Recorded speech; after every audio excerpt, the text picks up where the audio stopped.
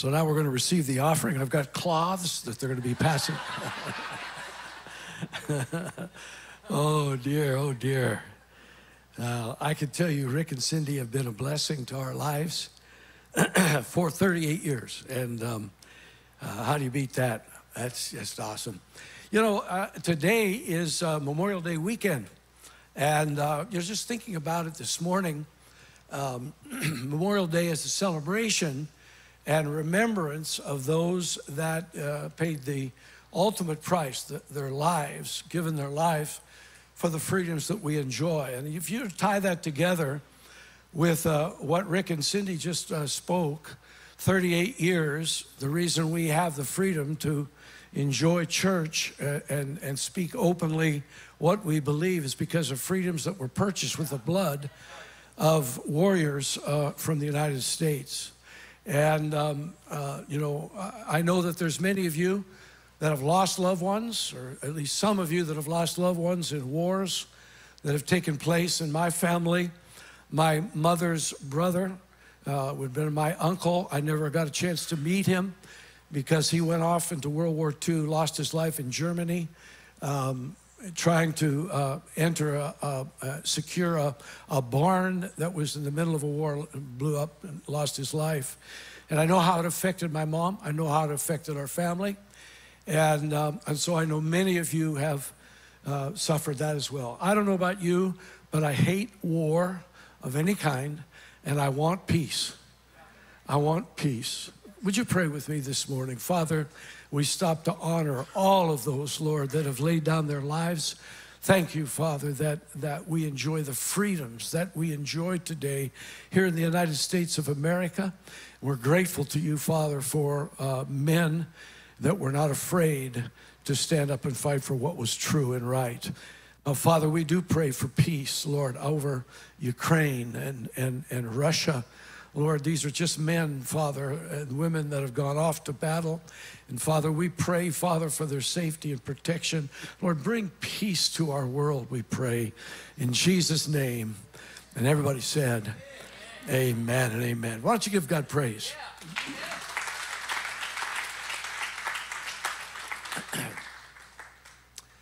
Well, it's good to be in the house of the Lord. I'm on a Memorial Day weekend, and I want to begin a new series today.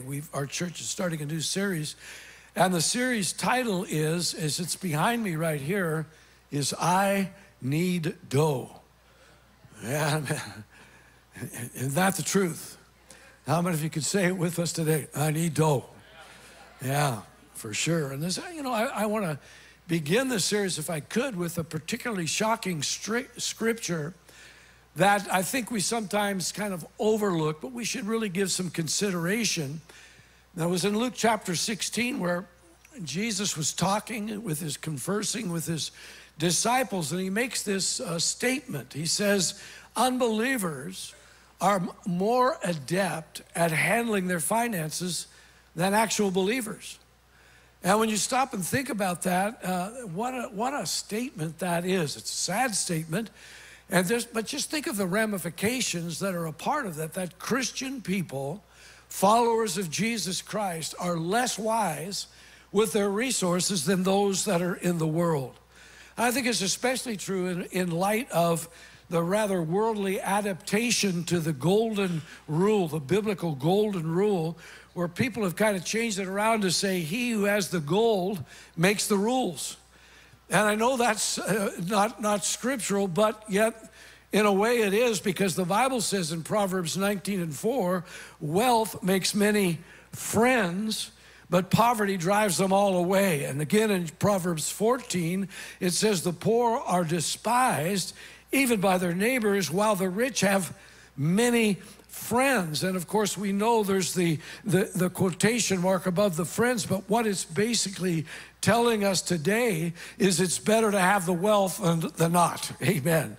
And so this is something that we at Elevate Ministries would like to address and correct, because it's so vital to each of us, because God promised us that we are to be the head and not the tail. Can I get an amen? That's a promise from God.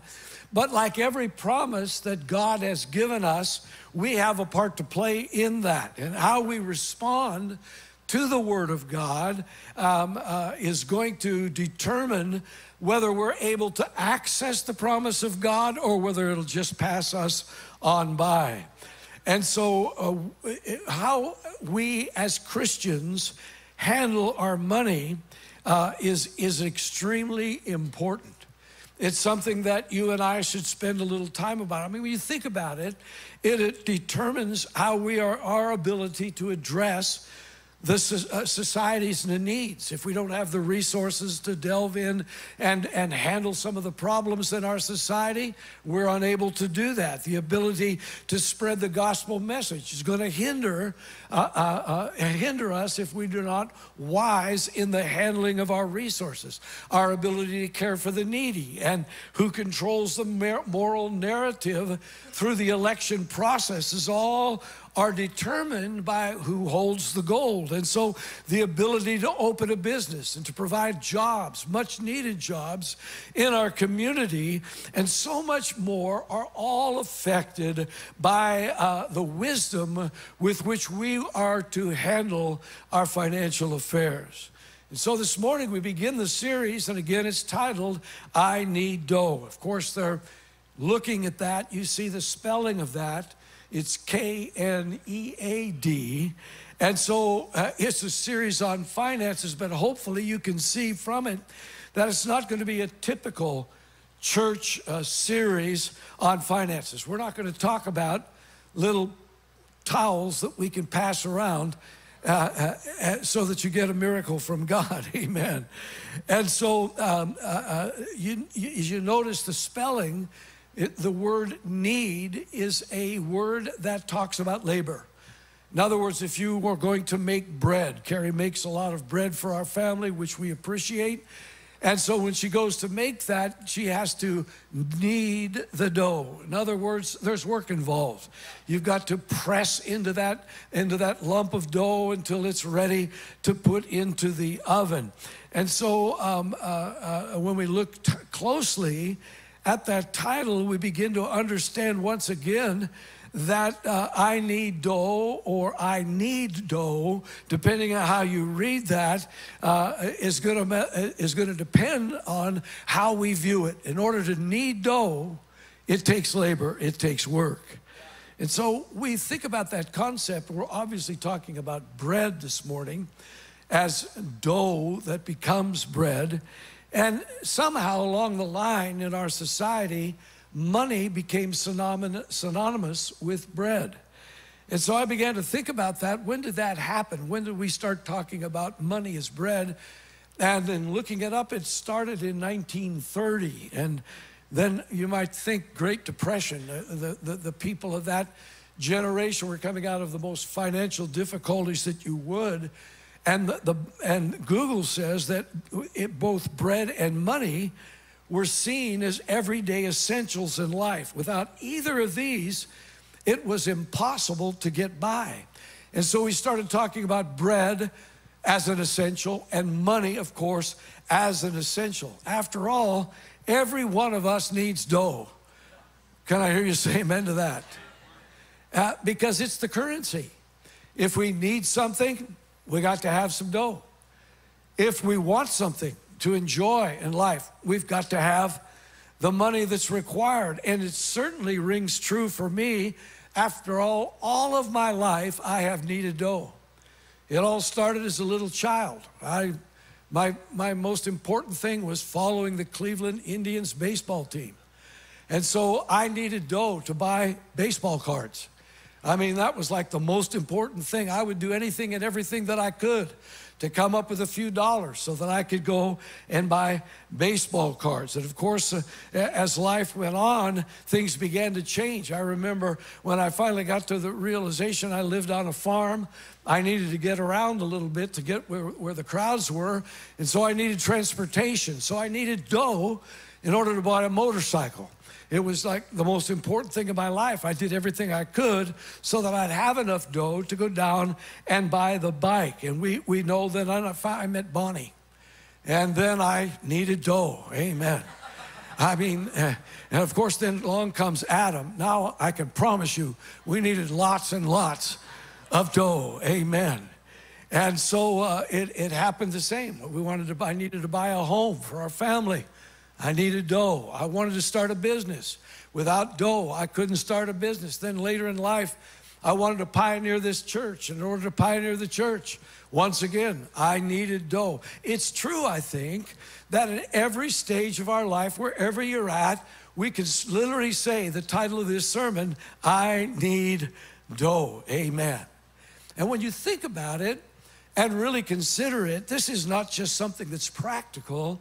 It's also deeply rooted in spiritual truth, because money is a limited resource.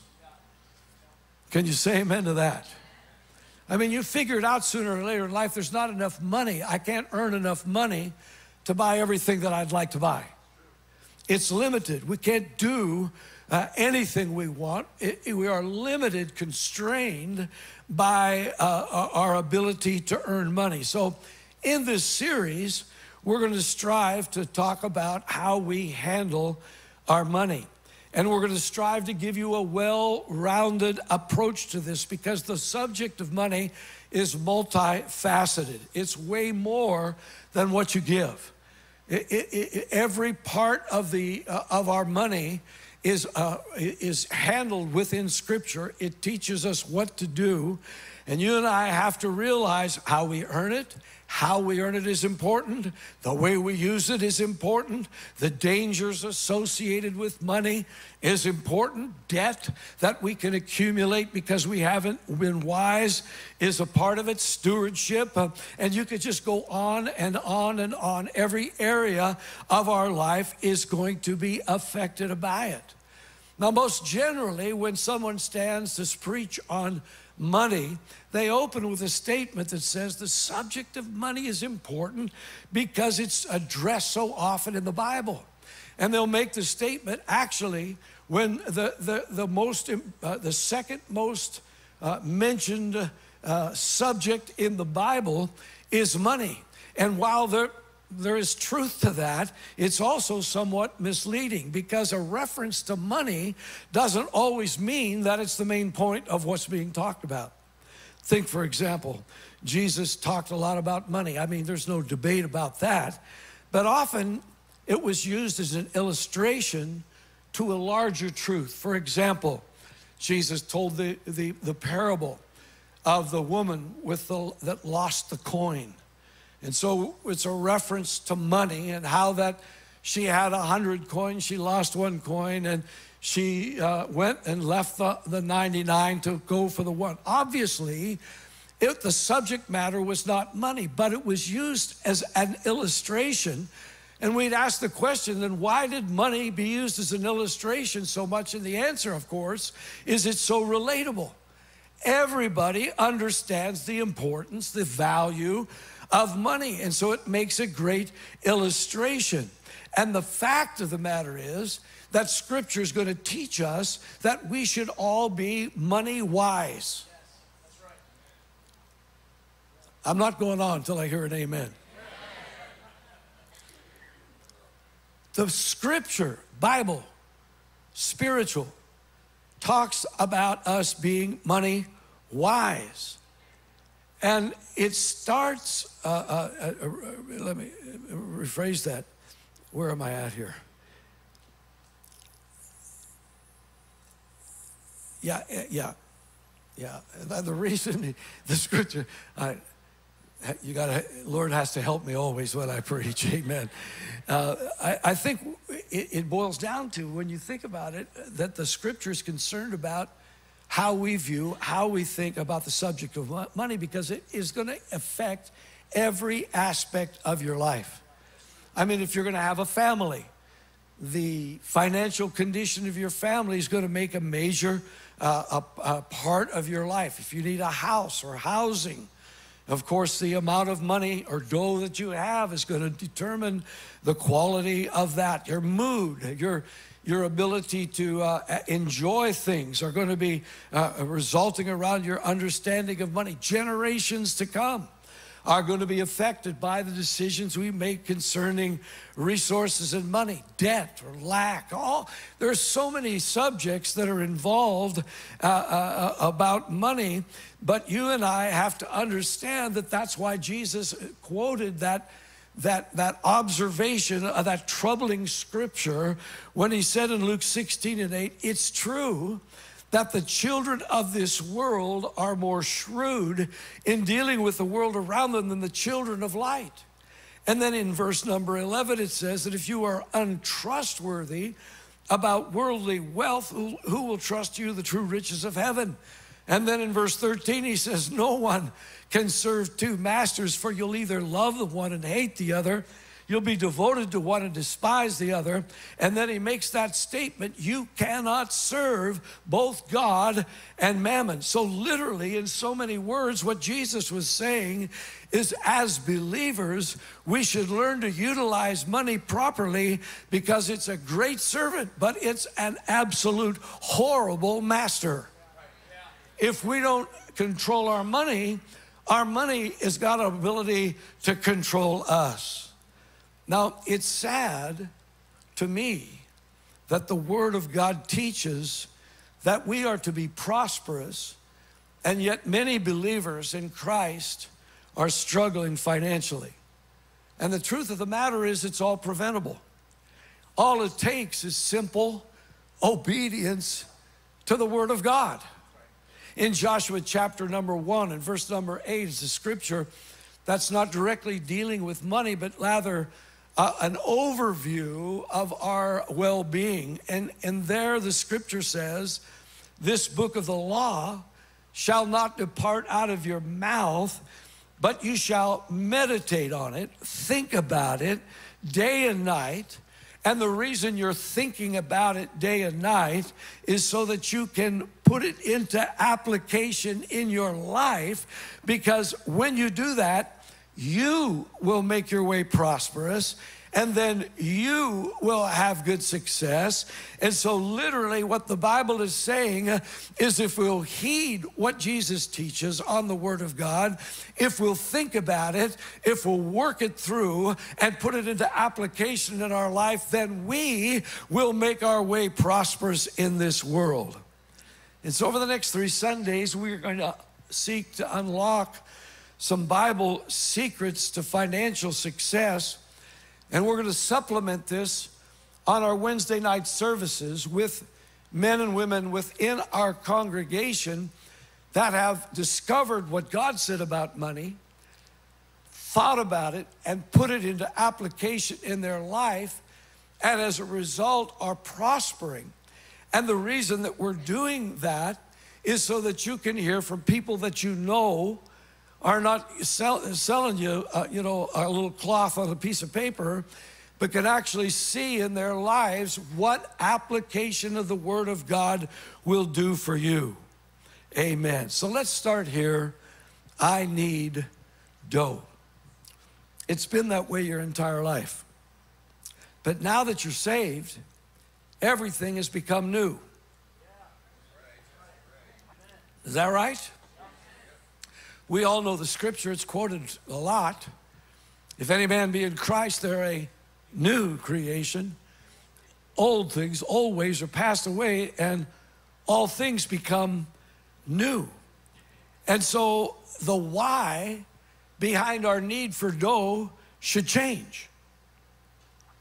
The purpose for dough, or the purpose for money, should now be different. The use of it, how we take care of it, should now be different. The distribution of it should be different. It should be changed.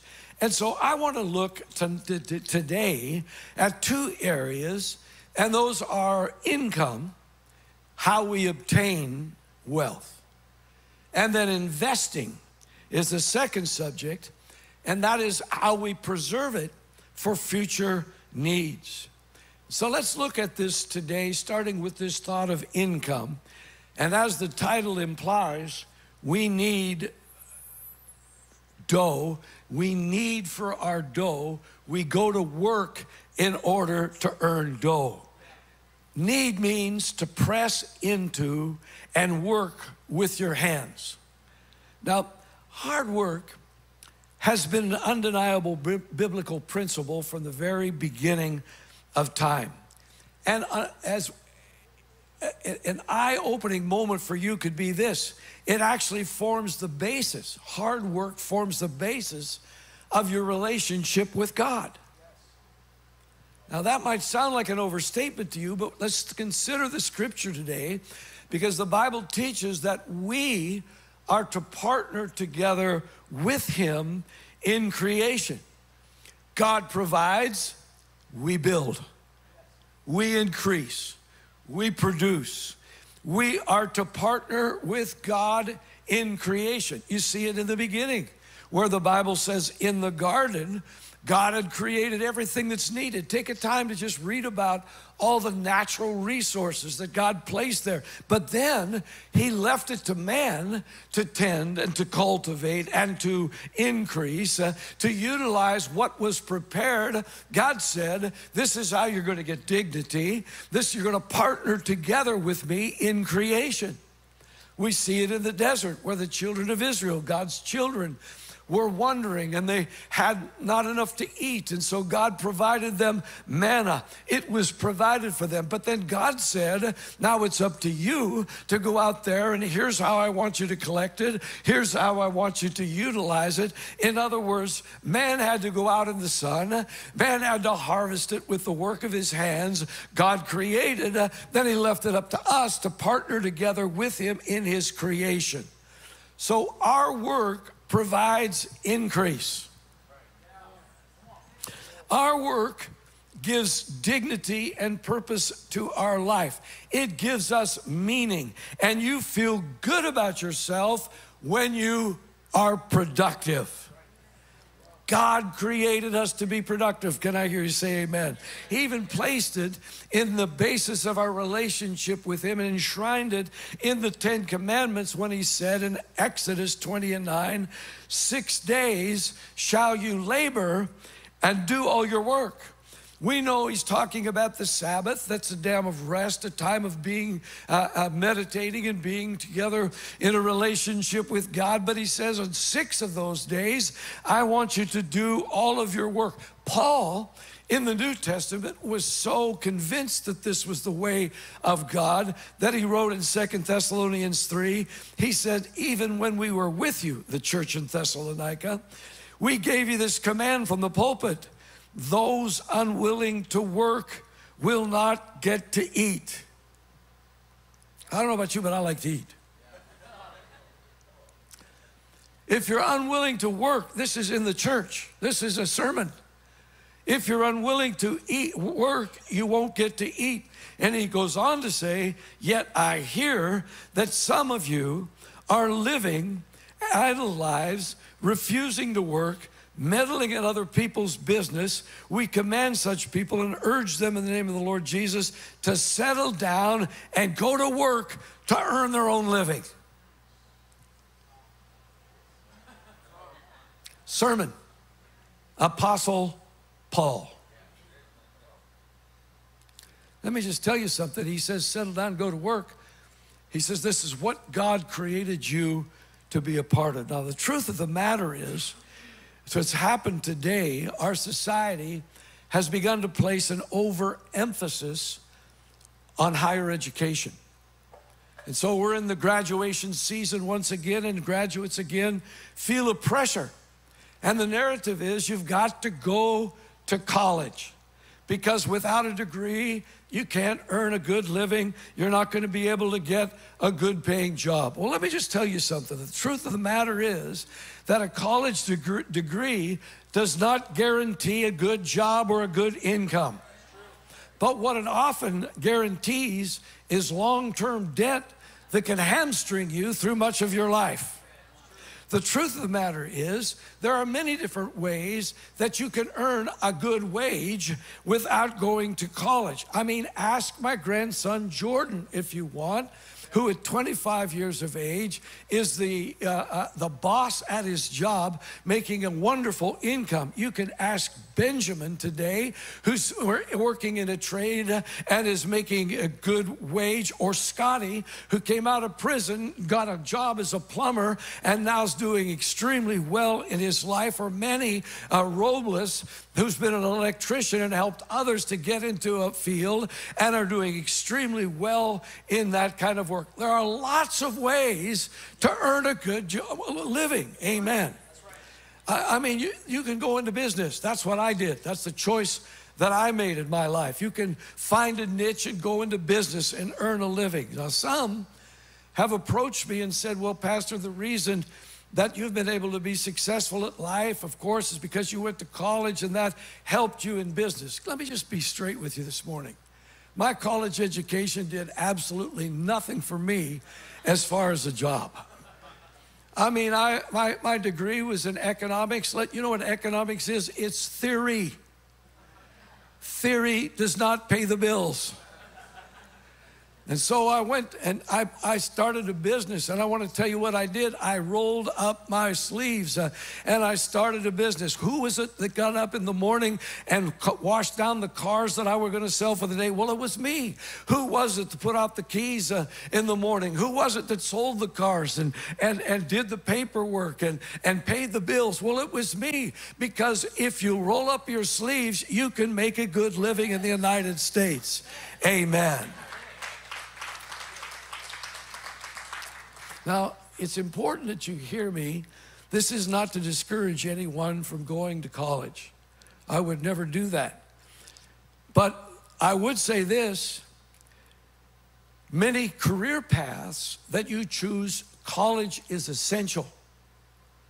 Without that education to prepare you for the type of employment that you're seeking, you can't achieve it without going to college. I understand that. But to go to college with no direction except to keep from having to start working is a bad plan. It will hinder you in your ability to succeed in life. And I know so many kids today that are in college, and you ask them, what are you studying? And they say, well, I don't know. They're paying money for, I don't know. It was Jeff Bezos that said these words: work hard, have fun, make history. And when you look at that, you understand here is a man who drops out of college, and the reason he did is he rolled up his sleeves, he went to work, he worked hard, had fun, because in work there is a lot of fun. I'm not saying that there's not some, some pain in it and some sweat in it. There is, of course, but there's something about working that's fun. And then you make your own history, not your mom and dad, your own history in your life. It's our ability, it's our responsibility to teach children how to work.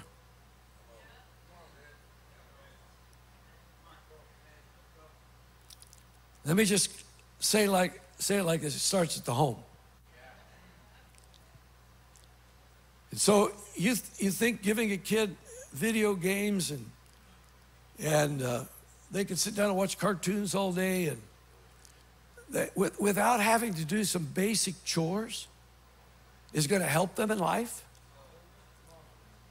But if you begin to teach them and then reward them, it's called what is it called? Okay.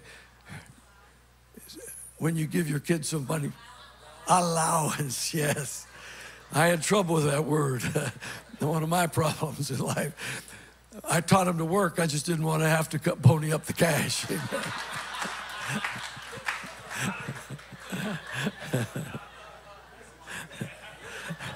Until I was shamed into it by a pastor. Amen. But when you reward your kids and teach them to work, there's something about that. We have to quit looking for an easy way to circumvent having to work for an income, because hard work is God's way. Doesn't matter what field, what type of education. If you want a good income, you're going to have to roll up your sleeves and go to work. Amen. Proverbs 13:11, wealth from get-rich schemes quickly disappears, but wealth from hard work grows over time. Now, today, our society is being destroyed by devaluing the very principles of God in so many areas. So one of them is, rather than working, some have begun to look to the government. Well, we'll give you free income. Listen, let me just tell you something. There's nothing free. Somebody has to pay for it. And so there's a realization, some people are looking to the government to meet their needs. It's a bad plan for you, I can promise you. Others have become professional students with the government's help. Let me tell you, it's a bad plan for you. It's a trap, because there is no such thing as free. Someone's going to pay for it. And so today, many are convinced that it's leisure and it's recreation and it's travel. These are the things that give meaning to life. But the Bible says the opposite is true. It's hard work and production that causes fulfillment in our life. It's Ecclesiastes 5 and verse 18. Here's what I've seen. It's good and it's fitting for one to eat and drink and enjoy the good of all his labor, in which he toils under the sun all the days of his life, which God gives him. Why? Well, because it's his heritage. And in the second chapter, he says, so I decided there's nothing better than to enjoy food and drink and to find satisfaction in work. Then I realized that these pleasures are from the hand of God. It was God all along that gave us hard work so we could find fulfillment. Now, if you don't believe me, just watch what happens here. School is out or going to be soon. So home kids come, sleep in till noon. Then they want to go to the amusement park or the water slides. They want to run around and see every movie or concert that's available. And so they're got no responsibilities. They've got no pressure on their life. They can do whatever they want to do, and you look at them and you say, what's wrong? And they go, I'm bored. So why are they bored? Because concerts will not bring satisfaction into your life unless you earn the money to go and enjoy it on your free time. Begin to understand that travel's not the answer. That's not going to bring satisfaction in your life. It's hard work. And then we have the ability with money that you've earned to go out and enjoy travel. It's good for you. Here's the scripture. The Bible says lazy people, Proverbs 13:4, want much, but they get little. But those who work hard will prosper. The word lazy means unwilling to work or expend energy. Proverbs 14:23, work brings profit, but mere talk leads to poverty. Listen to it. Wealth, someone say it. Wealth is a what?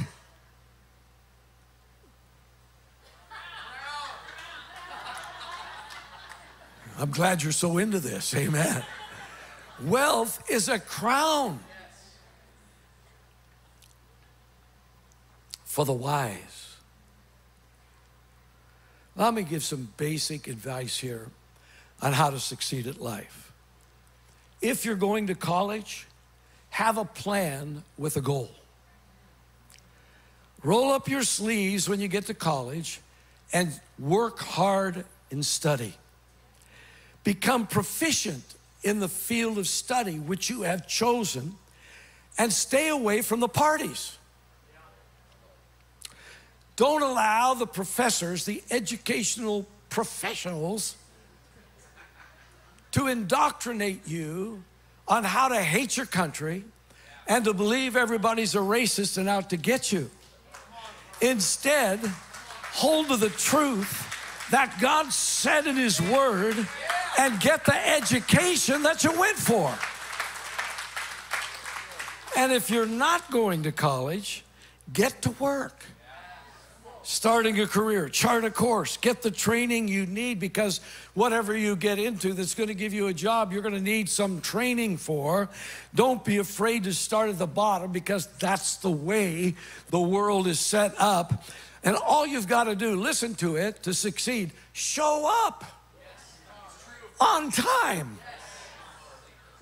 Like on time. And if you will work hard, and you'll be dependable, and you'll not grumble and gripe about work and post on social media how horrible it is, if you'll quit complaining and come with a good attitude, you'll end up being the boss. You say, I don't think it's that easy. Yes, it is. You notice how many help wanted signs there are? That's because there's no good workers. All you have to be is in the top. Show up, work hard, have a good attitude. Matthew 25:23, well done, good and faithful servant. You've been faithful over little things. This is God's principle. I'll make you ruler over much. We'll be addressing that on Wednesday night. Second thing I want to look at today is income preservation. So what I'm talking about is investing for the future. Now, this is a subject that is not often discussed in church because what it's talking about is you have to save some money. But God desires that we act with wisdom in our handling of our finances, and this requires a certain amount of planning and discipline. Could you say those two words with me? Planning, discipline, money, planning, discipline. Some actually think it's unspiritual to talk about saving money. I mean, after all, there's so many needs in the world. Let me tell you something. The poor you'll have with you always. That's a part of it. But God says a lot in the Bible about the benefits of savings. In Genesis chapter 41, we know Joseph sees a vision from God, and that there's going to be a famine. There's going to be hard times that comes. And he teaches him, he tells him what you need to do is set aside some money in the good years so that in the lean years there's going to be ability to pay it. You have to save some in the good times. Proverbs says, consider the ant, and says, look at it. The ant goes out. Nobody's telling them what to do, but they go out and they gather the food that they're going to need in the winter because it's summer and it's there, and they save some instead of eating it all. And so there's a well-known parable that Jesus teaches dealing with this idea of investing, because he talked about these servants and the wise servants he's given. God gives us power to obtain wealth. He gives them their income, and he says, take care of this. And the wise went out and invested it, and when the master came back, he not only had what was given him, but he had doubled it with investing. And he said to them, good, faithful, wise, good move. And then there's the one who took the money. What did he do? He buried it. And Jesus says he was incensed. And he said to them, why didn't you at least put it into the bank? If you didn't want to work, at least put it into the bank so that there could be a little bit of interest that comes back on us. And so God tells us that he gives us the power to obtain wealth. But then he entrusts us with income, not just to spend, but also to invest and grow.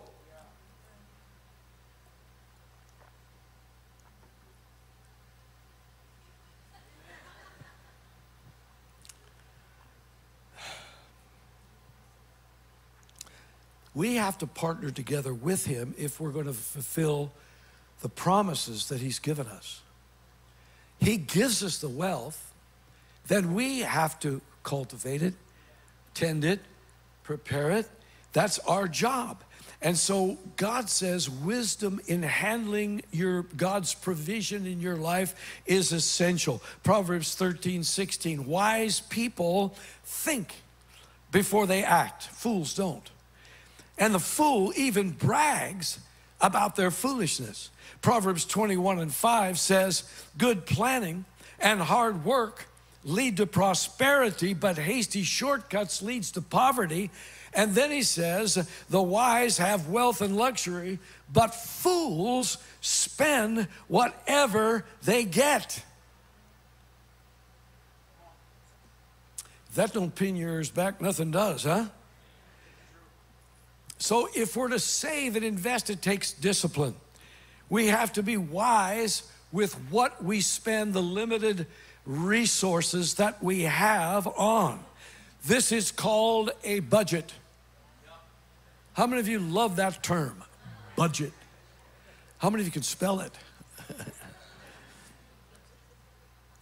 Because here's the truth.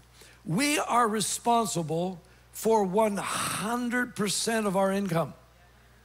Not just the 10% that God demands. He says you are responsible for the other 90% as well. Are you with me? It requires that we set aside some of our income today for future needs. In other words, not buying today what you don't need so that you're able to have it later in life. Proverbs 15:27 says, greed brings grief on the whole family.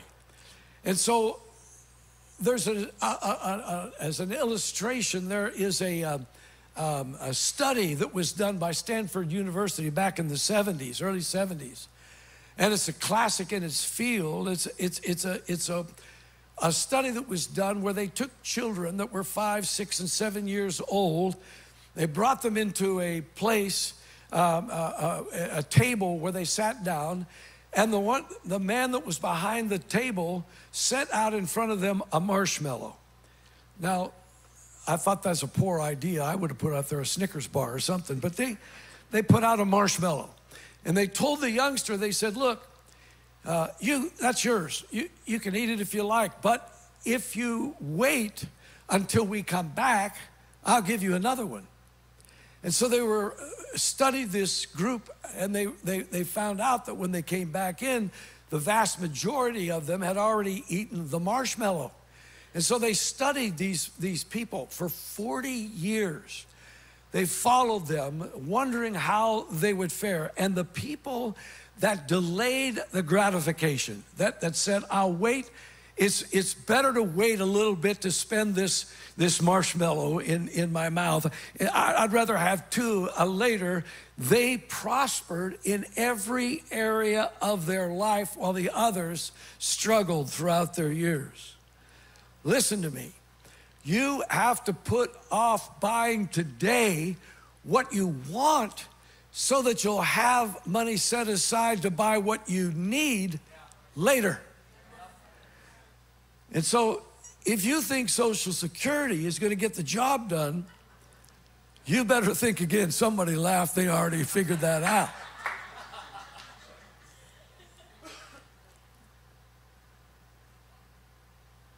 %40 of Americans are one paycheck away from poverty. In the most wealthy nation on planet Earth, 40% of people are one check away from poverty. And I wonder how many of them are Christians. Because we're not talking about just low income earners here. Because people struggle regardless of how much money comes in if they're not wise in their spending. And it plays out for generations because God meant us to save and invest of our income. So no matter whatever your income level is, you can do this. We've had programs here at church where we're handing out free food. And coming up are, of course, people that are poor and desperate need of income or help, happy to give it to. But then here comes one coming up in a brand new Escalade. And you look at them and they are genuinely in need. But you're thinking, what kind of a fool pays $8 or $9 or $1,000 a month for a car they can't afford, obviously.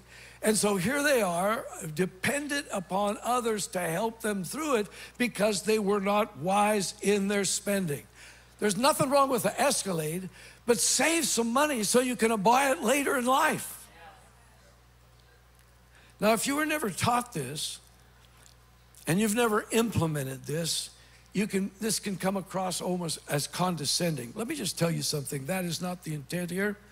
It's never too late.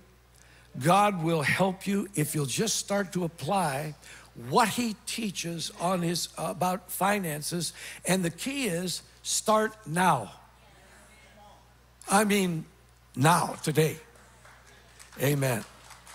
Now, the budget that I have spoken about in this church from its inception is what I call the 10-20-70 principle. And I believe it's to be a biblically sound principle. The 10, if you're wondering what the 10 is the tithe. It's what belongs to God. God ties together our ability to enhanced earnings through our putting him first in our life. So the tithe, the principle, it works in every area of your life. Seek ye first the kingdom of God. All these other things will be given to you.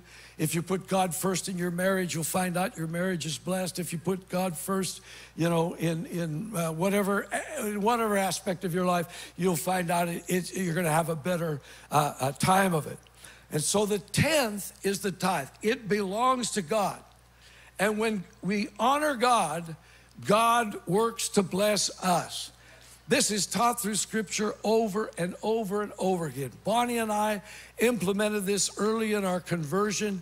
Before I was saved, I went to church. If I put a $5 in the offering basket, I felt like they were wealthy.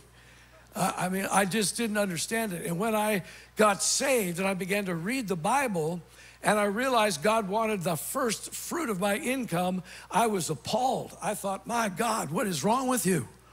If you need my money, I don't know. But we began to say, it doesn't matter what anybody else says or does. If God said it, I'm going to try it in my life. And so Bonnie and I began to implement the tithe in our life. Let me just tell you something. I was surprised, literally shocked. I thought, I can't afford to do this. Just like you've all said the same thing. I can't afford to tithe. You can afford to tithe.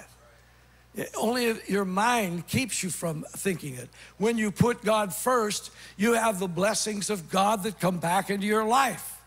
Can I hear those of you that know it say amen? Let the redeemed of the Lord say so. Amen. So that's the 10. The 20 is you.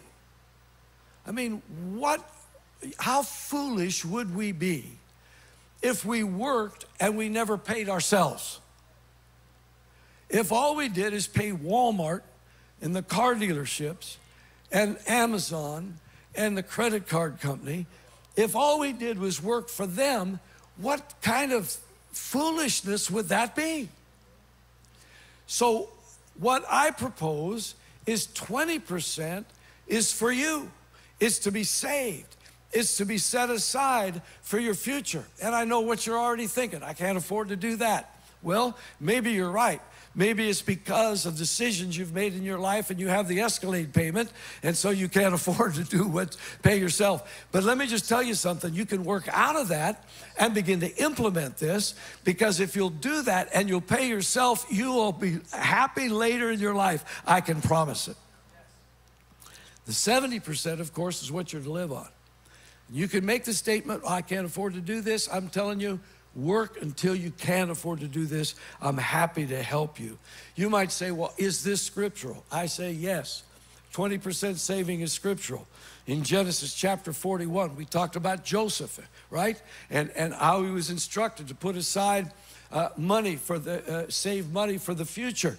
And there it says, then Pharaoh appointed supervisors over the land, let them collect 1/5 of all the crops during the 7 good years, so that way there was enough to eat when the 7 years of famine came. 1/5 is how much, what percentage? It's 20%. And so God's principles spoken to us, we should set aside 20% for ourselves. What a powerful concept. Don't feel like you have to spend everything that comes in and more with a credit card that's in your pocket. So what does one do with the money that's being saved? And the answer to that is invest it. Investing. It is a shame when I see people that have worked their entire life and they have no investments. Now, understand when I say investing, I'm not talking about gambling. Somebody tells you, yeah, man, cryptocurrency is the way to go. Yeah. Don't listen to everybody that's out there with a new idea of the latest hot stock or whatever. Investing takes thought, planning. There's work involved in it. We invest not to get rich, but to have an income for later in life. Most people do not understand this principle, and they think, well, I'm going to save money. I had a conversation with a couple right after the first service. How much is enough to save? Wrong question. You're never going to spend the money you save. That's going to be left for an inheritance. What you're going to do is spend the money from your investments that come to you in the form of dividends and income or sale, however you seek to invest, and you're going to live, supplement Social Security or whatever retirement plans you have. That's the way you're going to do that. And so a person can invest in different ways. Proverbs 1:26-5, it says, those who sow in tears shall reap in what? In joy. He who continually goes forth weeping, bearing seed for sowing, shall doubtlessly come again with what? Rejoicing. Why? Because they're bringing with him the increase, the share, the sheaves that were produced from the sowing. That scripture is talking about work for income. That here's a man who works, he brings in his harvest.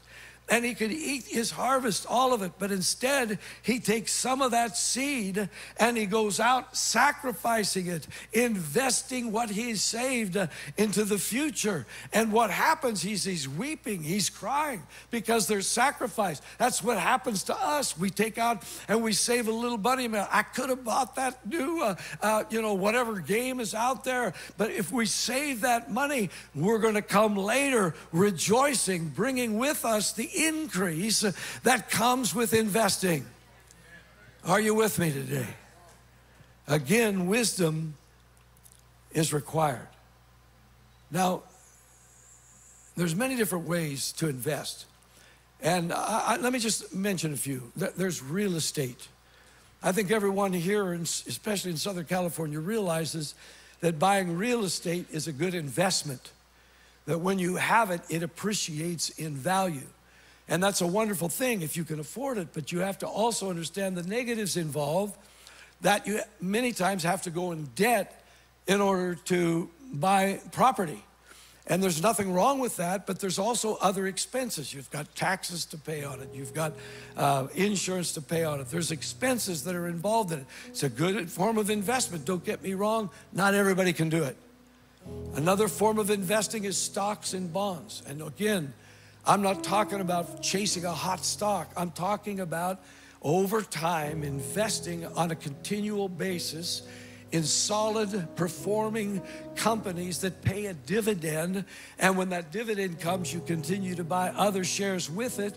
And when you get to the end, when you're retired, you have this lump sum of money that's paying dividends. And instead of using them to buy shares, you live off those dividends. It's like having another person working for you. Now, again, just a short, throw it out there. But let me just tell you something. We here at Elevate want to help you with this kind of stuff. And if I know a lot of people think, well, I don't want people involved in my affairs. That's fine. If that's the way it is, find an investment professional that is a fiduciary that has to help have your best interests at heart, and talk to them about a financial plan in your life.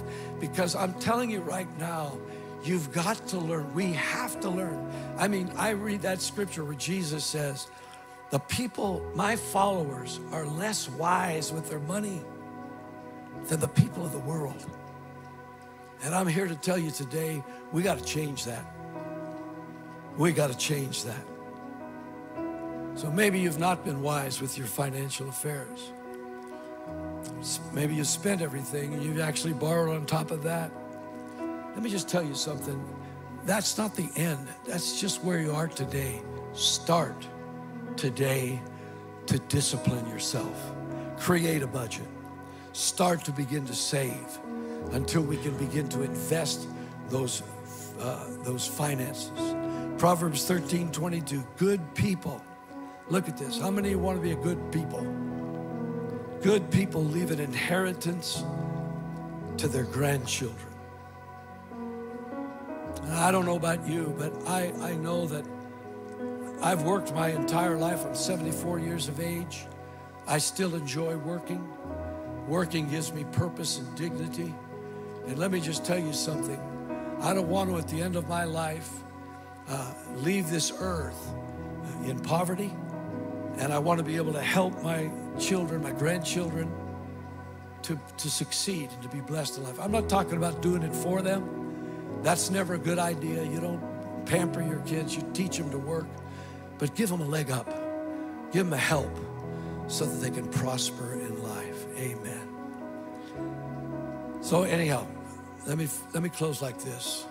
I am available. We are available to help you if you care to talk about these matters, or we can point you in the direction to talk to someone else about them. Let's bow our heads before the Lord. Amen. I realize I've not spoken any type of a salvation message today, but maybe your eyes have been opened to see the importance of obeying God's wisdom.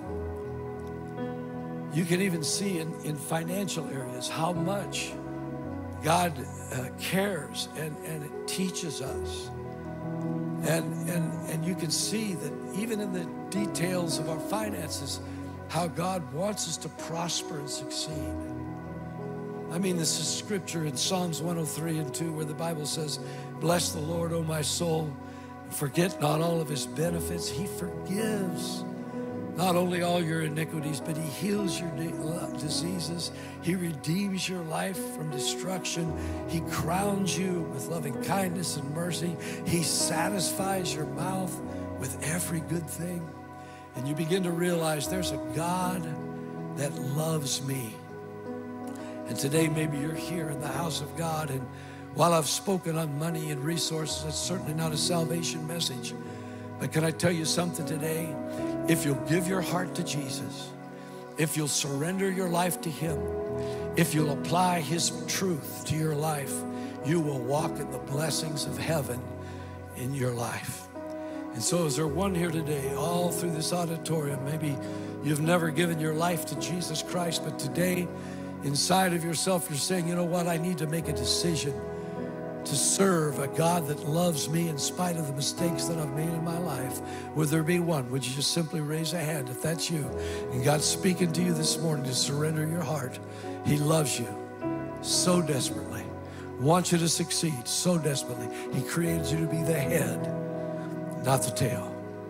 Amen. Praise the Lord. Then let's stand to our feet all over this auditorium and spend a moment, if we could, in reflection. Because today I've shared the beginning of a series, I Need Dough. I've talked about income, talked about how we earn and how that can be increased. Talked about how we can preserve our income through saving. And maybe today you realize, I've not done that right. I've not disciplined myself. I've not thought about these things. I've kind of really felt like they're really not needed to be discussed, or it's a private matter. Let me just tell you something. Nothing could be farther from the truth. There's wisdom in a multitude of counselors. When you come on Wednesday night, this Wednesday night, and the following Wednesday nights during this series, and you hear stories from men and women that have caught what God said, applied it to their life, and began to reap the reward of that. These are people you can talk to, people that can help you because they've been where you are and they've done that and they've prospered on the other side. And so, Father, today, I thank you for the truth that's recorded in your word. And Lord, how you care about every detail of our lives. And today, Father, as we've stopped to consider our need for finances and how that if we don't control them, Lord, they will seek to control us. And so, Father, we want to take charge in our lives. We want to be wiser with money than the children of this world because you've called us to be blessed. And so, Father, we'll thank you, we'll praise you and honor you in the name of Jesus. And everybody said, amen and amen. Maybe you'd lift your hands and worship the Lord with us. We're going to sing this out to the Lord just a couple times before we close this out. Sing this out. Nothing's too hard for you. And nothing's too hard for you.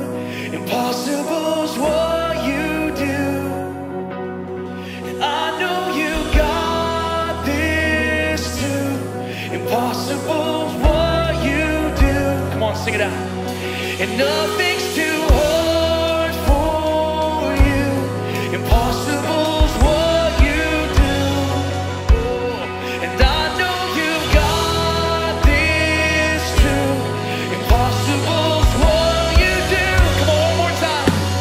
And nothing's too hard for you.